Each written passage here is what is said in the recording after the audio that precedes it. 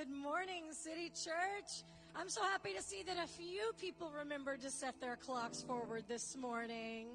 Happy Spring 1st. I'm so sorry you lost an hour of sleep. But hey, it gives you one more hour to spend with God this morning, all right? So if you would stand up on your feet, we'd like to invite you to join us this morning as we worship our Lord. So put your hands together and get ready for a great day. Amen.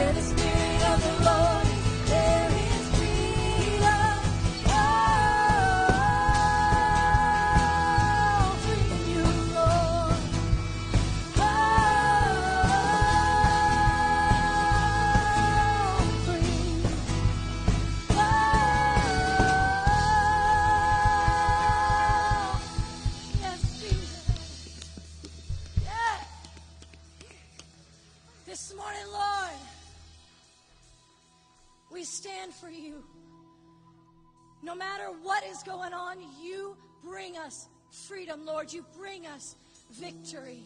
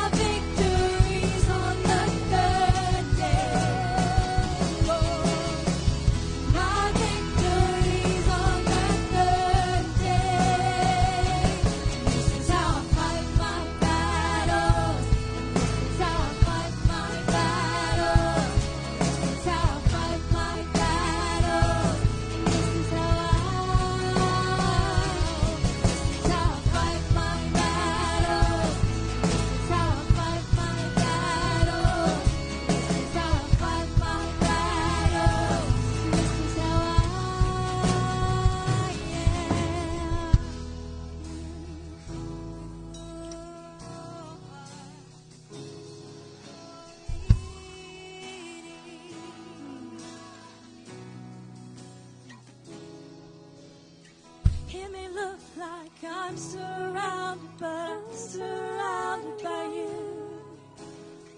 It may look like I'm surrounded, but I'm surrounded by you. It may look like I'm surrounded, but I'm surrounded by you. It may look like I'm surrounded, but I'm surrounded by you. My victories in Jesus' name. My victories in Jesus' name. My victories in Jesus' name. My victories in Jesus' name. My victories in Jesus' name. My victories in Jesus' name. My victories in Jesus' name. My victories in Jesus' name. My victories in Jesus' name. My victories in Jesus' name. This is how I fight my battle. This is how I fight my battle. This is how I fight my battle. This is how This is how I fight my battle. This is how I fight my battle.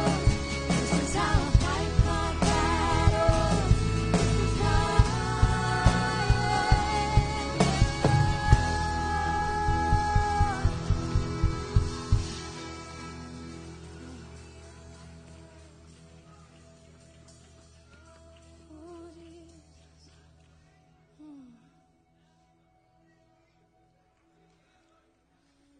Jesus, you're close. This morning, that all of our fight would be through you. That we wouldn't fight in our own strength, God, but that we would trust and rely on you. The King of Kings, the Lord of Lords, the beginning and the end. God, our trust this morning, Lord, is in you. So is in you, Jesus, in you, Jesus.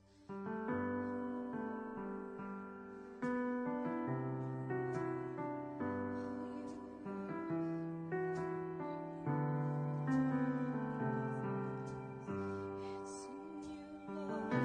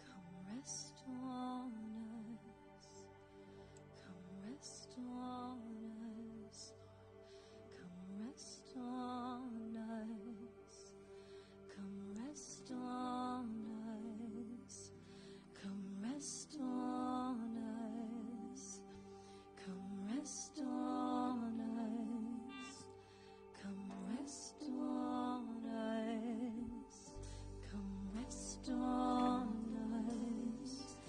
Come rest on us. Come rest on us.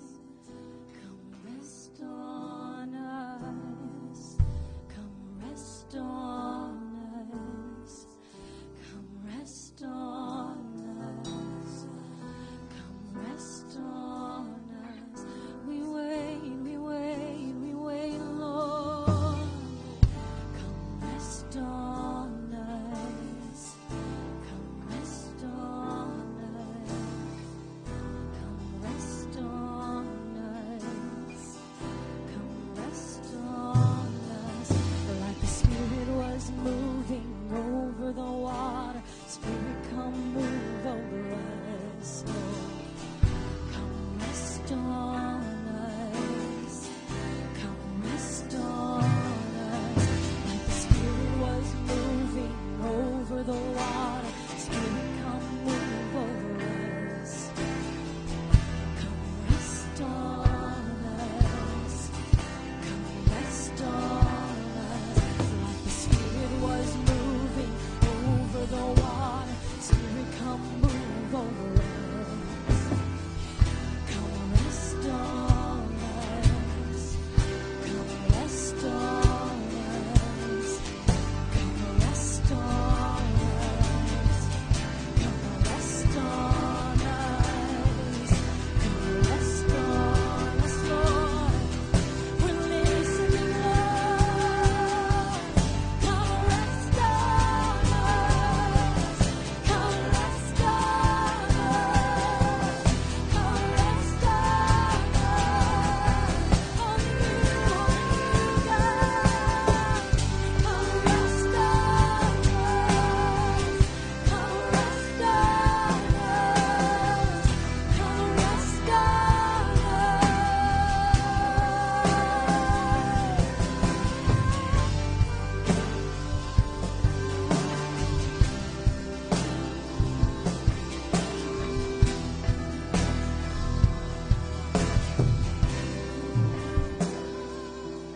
You know, when there was this moment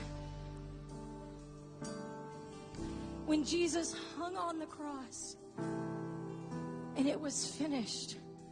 And it says that the veil of the temple was torn in two from top to bottom. Not like a little piece of fabric. It said it was nearly 3 feet thick, that it tore from top to bottom. But you know what that veil symbolized? No one could go behind it but the priest. No one could get in God's presence except the priest. But when that veil was torn, what it did is it gave you and I access to the King of Kings and the Lord of Lords, to stand in his presence, to invite him to come be with us. So whether you're big and move around a lot like I do, or whether your heart is soft and quiet, with everything in you this morning, grab a hold of those words. We have the privilege of inviting God to be with us. Oh, Lord, that you would rest on us, that we would understand, Lord, the weight of what it means to be loved by you, to stand in your presence, God, that you would rest on us like the Spirit in Genesis that hovered over the water, God.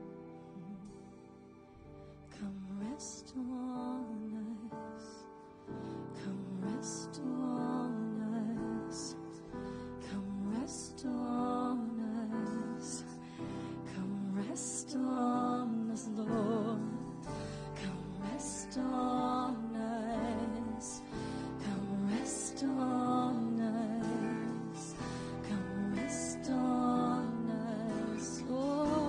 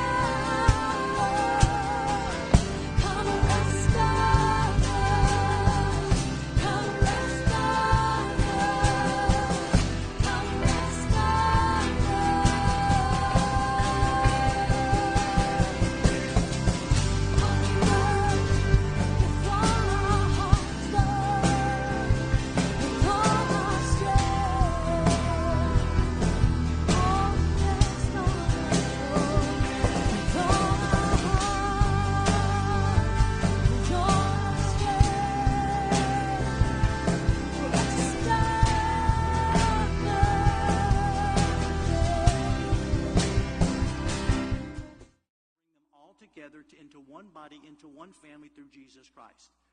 But here's what I want us to understand. Which in other ages was not made known to the sons of men, as it has now been revealed by the Spirit. So here's the deal. The reason why that the Old Testament saints and the people of the Old Testament don't understand things of the kingdom of God, of the gospel, is simply because in order to understand the gospel, you have to be born again. You have to have the Spirit of God illuminating that truth in your heart and in your life. So that's why they didn't understand it. That's why when Jesus came in fact, one of the biggest parables that Jesus was introducing when he came into the earth is when he said, remember that you can't take, old wineskins and put new wineskins on it and new patches on it because it'll break and all that stuff. Basically what he was saying is, guys, listen, there's a whole new change coming on. There's a whole new thing, and I know you don't understand it, and I know it doesn't make sense to you, but if you'll listen to me, I will teach you the ways of the kingdom of God, and he's still doing that for us today. Are you with me this morning? But you got to believe it first. You got to believe it. And when you believe it, then you'll get the mystery solved, and it'll become clear, simple, and you'll have the understanding. But here's what I want to do. I want to pause for just a second on this journey. And I want to go back to something that the Apostle Paul said about his life and his mission. He said it here in your notes. He said this. He said, if indeed you have heard of the dispensation of the grace of God, which was given to me for you. Here's the deal. Notice the phrase, dispensation of grace. Paul tells us here in the book of Ephesians that the gospel that he preached fell inside what is known as the dispensation of grace. And this is extremely important for us to understand. And I wish we had a whole lot of time, but we don't, but you'll get the gist of this. Down through history, what God's relationship to humanity, in other words, the way he related to them, his interaction with them changed 6 different times. Some people say 7, some people say 8. I'm going to stick with 6. But it changed 6 different times. And the reason why it changed 6 different times is not because God was changing, it's because God set up a dispensation, and I'll give you the definition of that in just a second, and mankind kept changing. So God would kind of chase them down and go, okay, well, you couldn't do it that way, let's do it this way now. And he did that 6 different times. And he said in each one of those times falls under what is known as a dispensation. So when we say dispensation, what is Paul talking about? In your notes, a dispensation is this. It is a system of order. A system of order. This is fascinating to me. A system of order. So basically Paul is saying that this system of order that I am preaching to you, that I am teaching, that I'm wanting you to believe, it falls under the dispensation of grace. So here's what I want to do. I want to go back real quick and take you through the 6 different dispensations. Are you ready? Here's the 6 different dispensations. In other words, the 6 orders that God related to humanity, not because God was changing, because he was always trying to track us down and meet us where we are in our life. We're the ones that kept moving. So the first dispensation is known as this. In your notes, it is the dispensation of innocence. This is Genesis 1 through Genesis 3, the dispensation of innocence. And what this dispensation is all about, Adam and Eve are the only ones that operated under that. In other words, because sin had not entered into the world yet, into their heart and into their life, they were innocent before God. They were pure before God. He could relate to them on a innocent, pure level. Okay?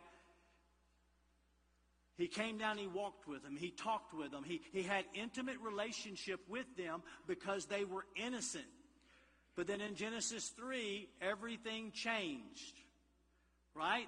The fall of man. So obviously innocence was lost and sin set in and ushered in what is known as, in your notes, the dispensation of consciousness. This is from Genesis 4 to Genesis 8. So this system was because man was no longer innocent before God, but now man knew good and evil because sin had entered in, but there was a blood sacrifice that took place in the garden. Remember when Adam and Eve, when they sinned, they hid from themselves from God. Okay? Are you with me this morning? They hid themselves from God. They covered themselves with fig leaves because they were afraid because of the sin that was in their life. God came down and said, guys, listen, you can't do that. That ain't going to work. And he sacrificed an animal. Remember, he covered them with animal skins. Well, the animal skins that he covered them with was because of a blood sacrifice that was made. So the sin that came into their life in the fall was now covered with the blood sacrifice. Are you following me? And now God says, listen, you're not innocent before me anymore, but the blood of the sacrificed animal that will cover your sin as long as you will live based upon your conscience. In other words, you will make right choices in life. And as long as you make right choices in life, then you and I can have a relationship with one another. You're not innocent anymore, but just make right choices. And we know that during this dispensation, it was absolutely possible because the Bible says of Enoch that during this dispensation, which Enoch lived in, that Enoch walked with God. And that Enoch pleased God. Why? Because he followed his conscience. He did what was right in the eyes of the Lord. But that dispensation of consciousness changed. You don't have this in your notes. Around Genesis 6, this is the beginning of the fall, of moving out of that dispensation when it says this. Then the Lord saw that the wickedness of man was great in the earth, and that every intent of the thoughts of his heart was only evil continually. And the Lord was very sorry that he had made man on the earth, and he was grieved in his heart. So this is beginning the transformation coming out of the dispensation of consciousness. And what I wanted to read this to you for is because I want you to understand that you hear people from time to time, and I hope this will help you if you struggle with this, that say, as Christians, that our heart is evil. And that every thought in our heart is evil continually. And they applied this principle to the kingdom of God, dispensation, grace. And that's not true. If you're a Christian, your heart is not evil. Come on now. Your heart is born again. And Jesus lives in you. And Jesus doesn't live in evil. The problem is not your heart. The problem is your flesh. Are you with me? So this is a different dispensation of people. That does not apply to our dispensation. So we have the dispensation of consciousness, but people blew it and they got away from that. So God says, no, you fell out of innocent state. You stopped following your conscience. You started making wrong. I'm going to have to make another move. I'm going to have to make another move. And then the flood came in.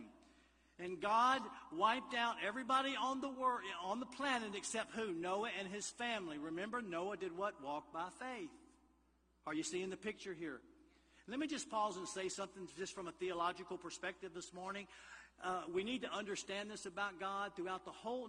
God has never killed anybody. Well, Pastor, how about all them people he wiped out? God has never killed anybody. God is the author of life. Well, help me understand that. I'm glad you asked. God does not destroy people. God destroys sin. Come on now. And there's not an individual in the Old Testament that God does not go to, or a group of people that God does not go to and go, hey guys, turn loose of the sin. Turn loose of the sin. Because the sin is about to go off. I am about to destroy the sin. Anybody that wanted to get on Noah's boat could have got on Noah's boat. It's kind of like, if, and I've used this illustration before, if Bobby was holding a hand grenade in his hand. And I told Bobby, that hand grenade's about to go off, man. Please set it down. That hand grenade's going to blow up, Bobby. Please set it down. And Bobby's rebellious. And he's stubborn, and he's like, no, I like my hand grenade. I know we laugh at that, but sometimes it's like, no, God, I like my sin. I like this, Lord. This is fun. And God's going, it's going to go off. It's going to go off. It's going to go off. Well, in this scenario, if I'm God, and I'm telling Bobby to let go of that hand grenade, and he holds on to it, and the hand grenade goes on. Is it off? Is it my fault? No, because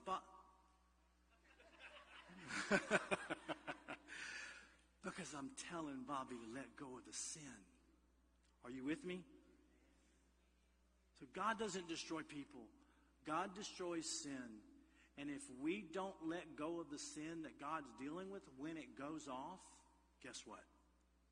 We go with it. And it's important to understand that, because if you don't, you get a bad picture of God in the Old Testament. So we move out of the dispensation of consciousness because people just stopped doing what was right in the eyes of the Lord. And God says, okay, I got to make another move. And then he moves us to the next dispensation. And this dispensation is what's known as the dispensation of promise. This runs from Genesis chapter 12, which begins with Abraham, and it ends in Exodus chapter 11. This is the dispensation of promise. This was God's motivational tool to say, you wouldn't follow me in the garden, you wouldn't follow your conscience, you just keep messing up everything. So here's what I'm going to do. I'm going to give you a promise that there's a Savior coming. And I'm going to give it through Abraham. And if you will just believe that there is a Savior coming, then we can have a relationship with your faith through that promise. Are you following me?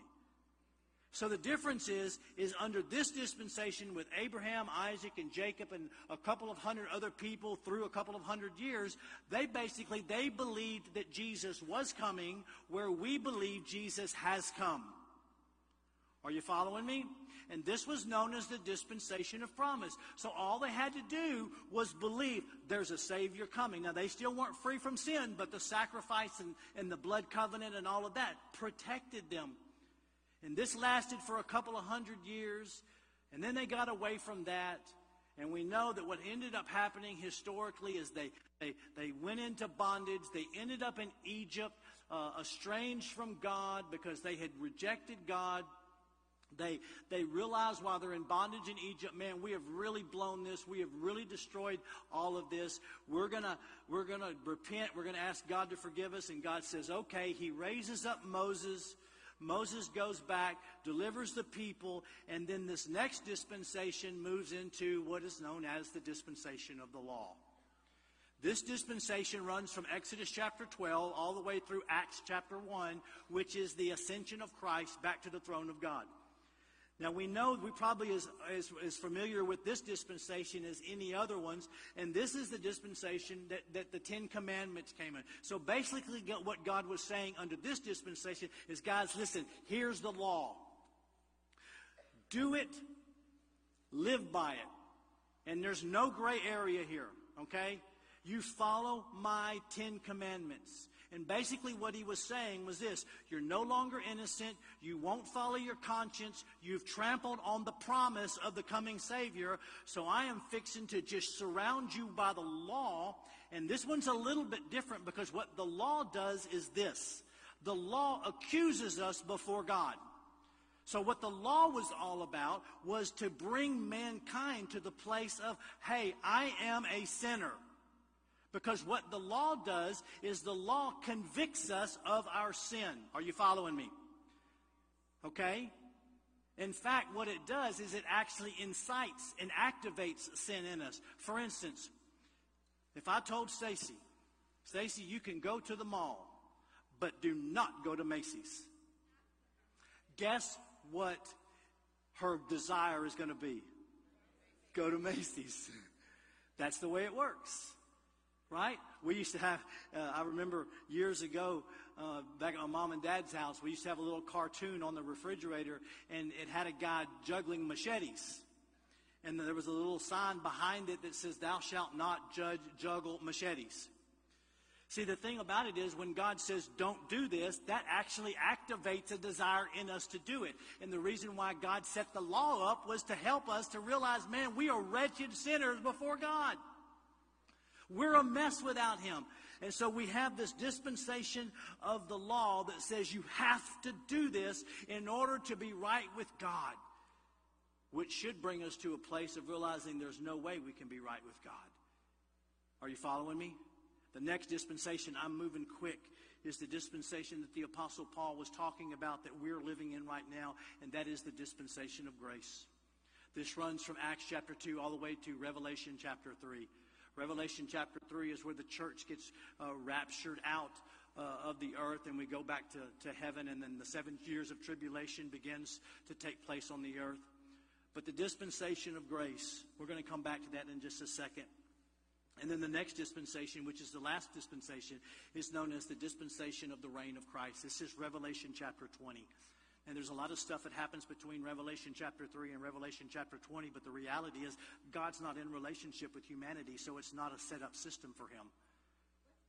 So Revelation chapter 20 is all about the millennial reign of Christ, where Christ is reigning on the earth. Satan is bound for 1,000 years. And God is doing his best to get people back into relationship with him. And you can go read how all that works. And then after Revelation chapter 20, the second coming, Jesus comes twice. There's the rapture when he appears in the sky and raptured us. But the second coming is when he actually comes back with all of the believers to the earth, to the new heavens and the new earth. So it's the reign of Christ. Each one of these dispensations is in place with God trying to reach out to humanity. And because of our failures and because of our mistakes and because of not living right before God, God has to make adjustments to help us to get back in tune with him.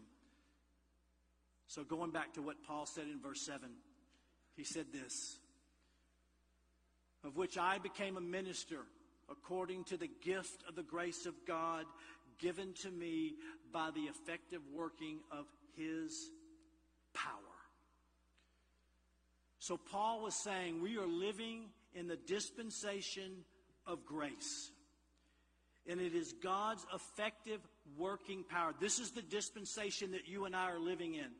And the reason why I want us to understand that, and I took the time to walk us through that, is because so many of God's people are living under the law. And we are not under the law anymore. God, are you pleased with me now? God, I did this. Are you happy with me now? God, I tithe.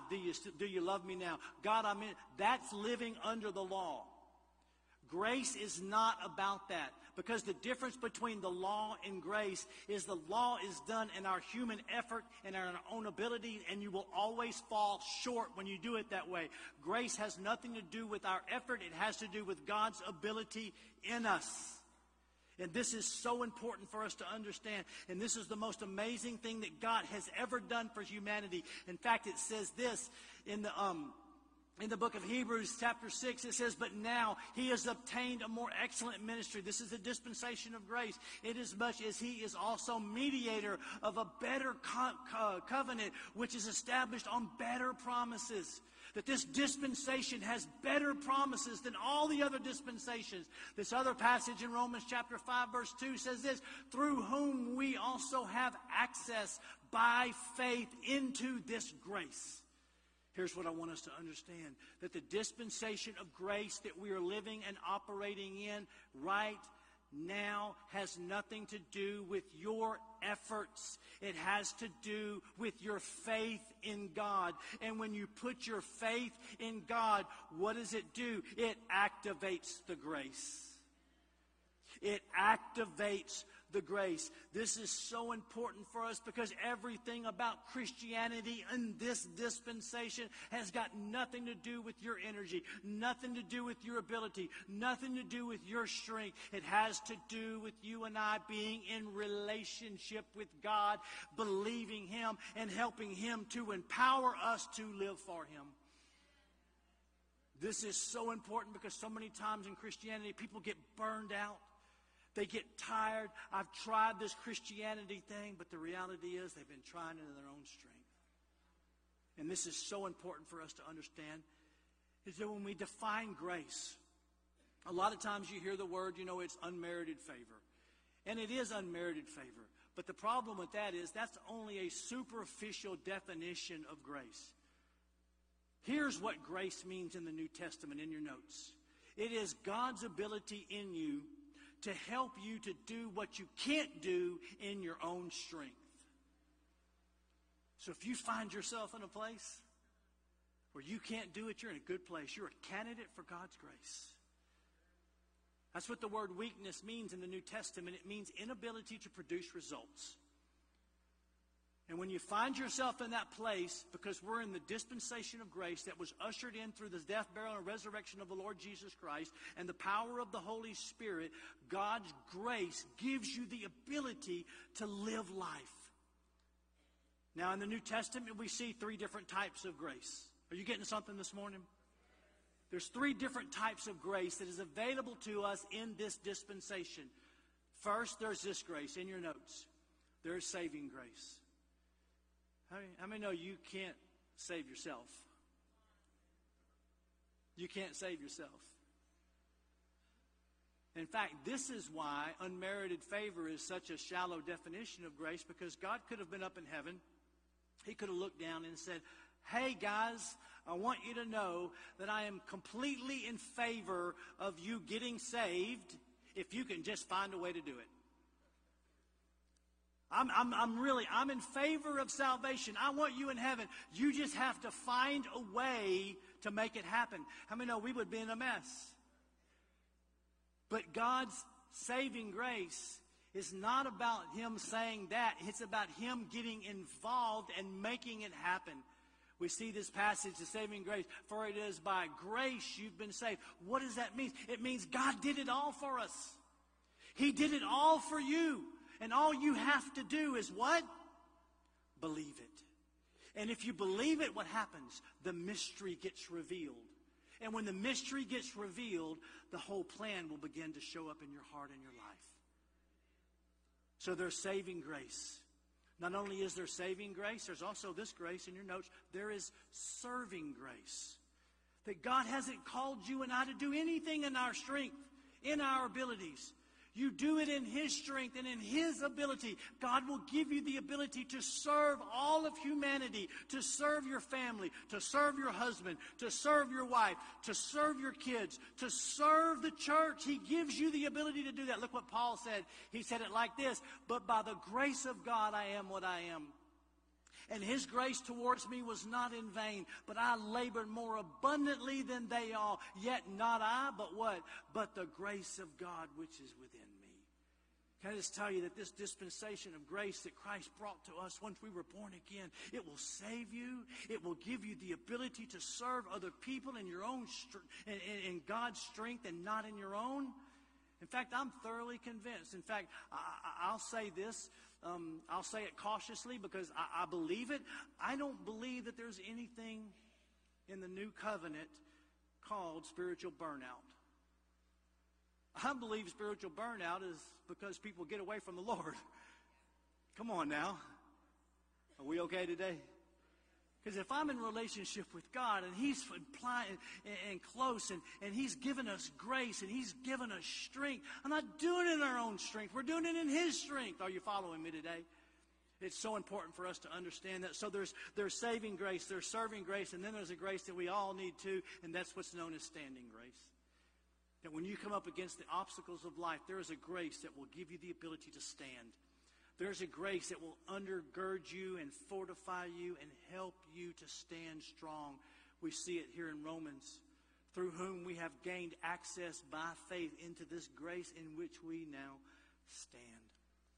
Here's the amazing thing about this new covenant, this new dispensation of grace that Paul is introducing to us, and that is, it's not about us. It's about Him in us and through us. And it's all based not on our works, but it's based on our relationship with Him. Because the closer your relationship with Him, the more grace you're going to have. Are you following me this morning? So we got to move on. I hope you're getting something today. I'm going to pick back up at verse 14. Paul's told us this dispensation of grace, shared with us about. Now, as he's about to wrap up this chapter, he's told us all of this. And he is about to give us a prayer that he prayed for the church at Ephesus, that they would get this. These are prayers that I've prayed for 30 some odd years, constantly, all day long, continually. I pray these prayers for you constantly as well. And what's amazing about it is the prayer in chapter 3 is the prayer that God would strengthen us to do what He just told us to do. But he starts this prayer over in the book of Ephesians chapter 1, when he just laid out all the things that we need to believe. Ready? Here's the prayer in chapter 1. I want to read it to you. Remember, he's given us all the promises. If you were here in the first part of the series, we went through this.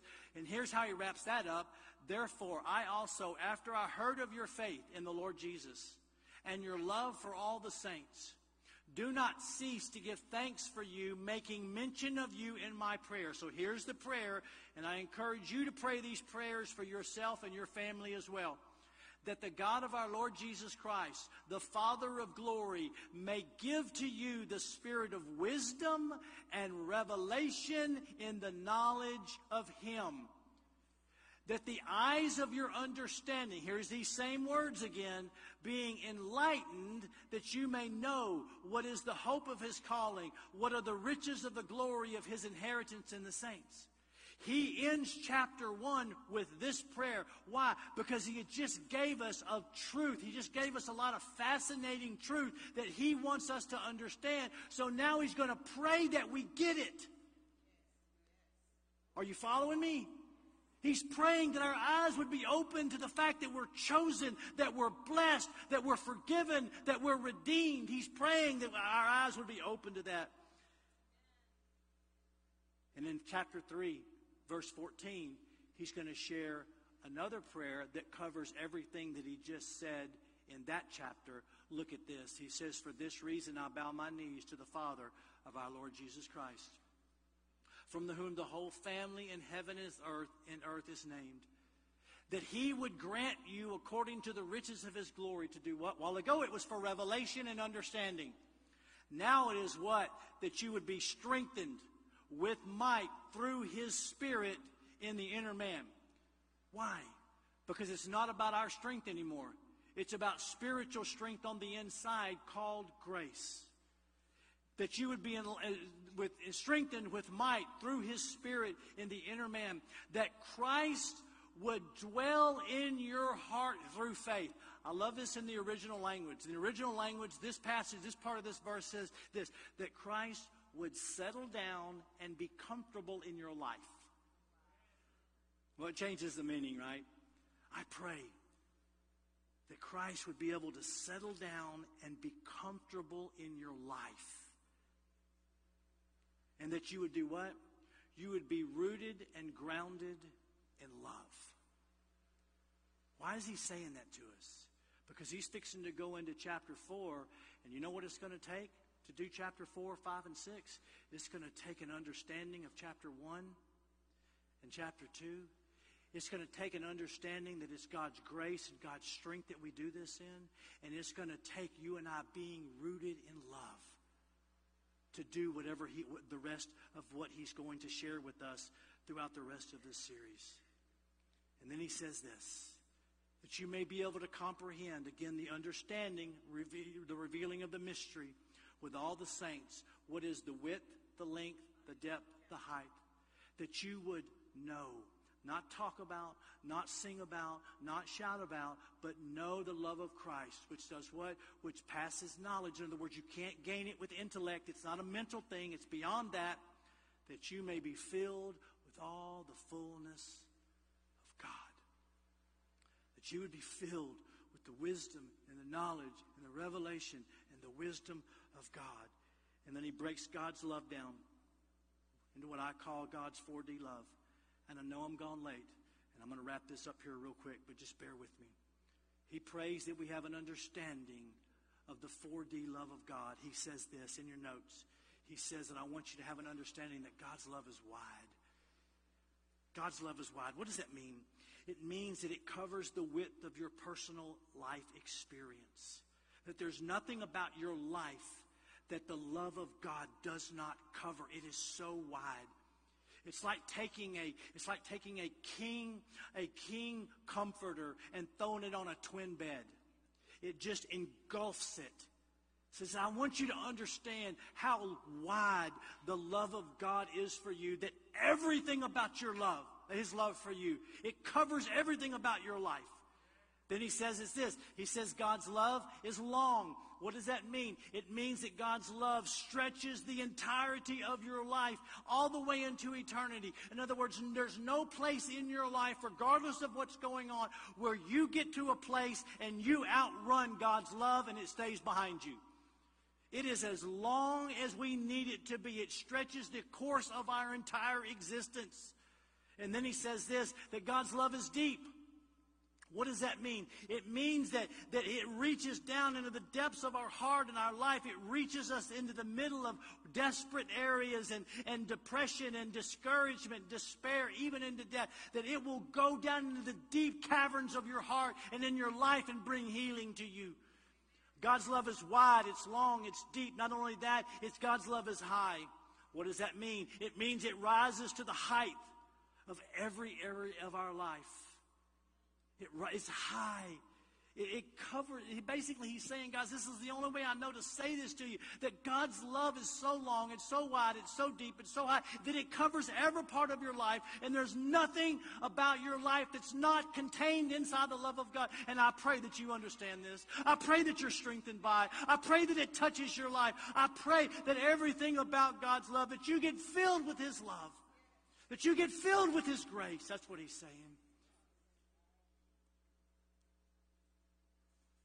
God's love, it meets you right at your point of need. It meets the needs of our hearts, that we want to feel wanted, we want to be valued, we want to be understood. God's love is there. It drives away fear, it drives away condemnation, it drives away unworthiness. In fact, John said it like this. He said, behold, in other words, discover what manner of love the Father has bestowed upon us, that we should be called the children of God. Therefore, the world does not know us because it did not know him. Behold the love that God has for you. It is so amazing. I'm going to wrap it up with this. Did you get something today? I hope you did. I know I threw a lot at you and it was a little different. But the main thing I want you to know is that it's about God's love and it's about God's grace. It's not about you. It's not about your strength, your abilities. It's about him. And so he wraps it up, because everything that he said causes us to go, how? Are you sure, Paul, it's this amazing? And he wraps it up with this thought. Sure. Why do I know that? Because God is able to do exceedingly abundantly above all that we could ask or think, according to the power, the grace, the love, according to the power that works in us. To him be glory in the church by Christ Jesus to all generations forever and ever. Amen. The reason why, and we quote that verse, but the reason why he put that at the end is like, guys, listen, I know this stuff. It's so amazing. I know that when you dive into it, that it boggles your mind, but I want you to know God is able to do it, because that's who he is. I'll leave you with this thought and this challenge, this thought in your notes, that Christianity, it's not learned behavior. It is God's grace and love empowering us to live a transforming life. It has nothing to do about our behavior or what we can perform. That's the law. That's a different dispensation. It's about God's love and God's grace transforming our life. How? By believing it. By believing it. Here's my challenge to you. I will live from God's grace and in God's love. Make that a declaration over your life. I encourage you to pray these prayers of Ephesians chapter 1. Pray the prayer of Ephesians chapter 3. Pray them constantly. Seek God, asking him to give you an understanding of his grace and his love. And watch what happens. Don't try to understand it. Just believe it, and then the understanding will show up.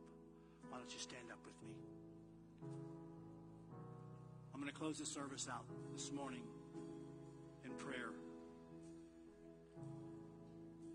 I know I've gone long. But Father, thank you for ministering to every person that's here. Let your love and your grace saturate our hearts, saturate our lives. If you're here today and you don't know Jesus as your Lord and Savior, you've never accepted His love for you, you've never accepted His grace for you, I want you to pray this prayer with me. Say, Jesus, today's the day. I give you my heart. I give you my life. From this moment on, you are mine and I am yours. You're my Lord and you're my Savior. In Jesus' name, amen. Father, I thank you for every person that prayed that prayer for the first time. Thank you for blessing them, helping them. Thank you for everything you're doing here at City Church and in all our hearts and all our lives. And as we leave here today, Father, thank you that the blood of Jesus covers us. The blood of Jesus protects us. We are not fearful of disease or sickness. We walk in wisdom, but we put our faith in you, Father, in Jesus' name. And everybody said, amen. Can you give the Lord a hand clap this morning? Amen.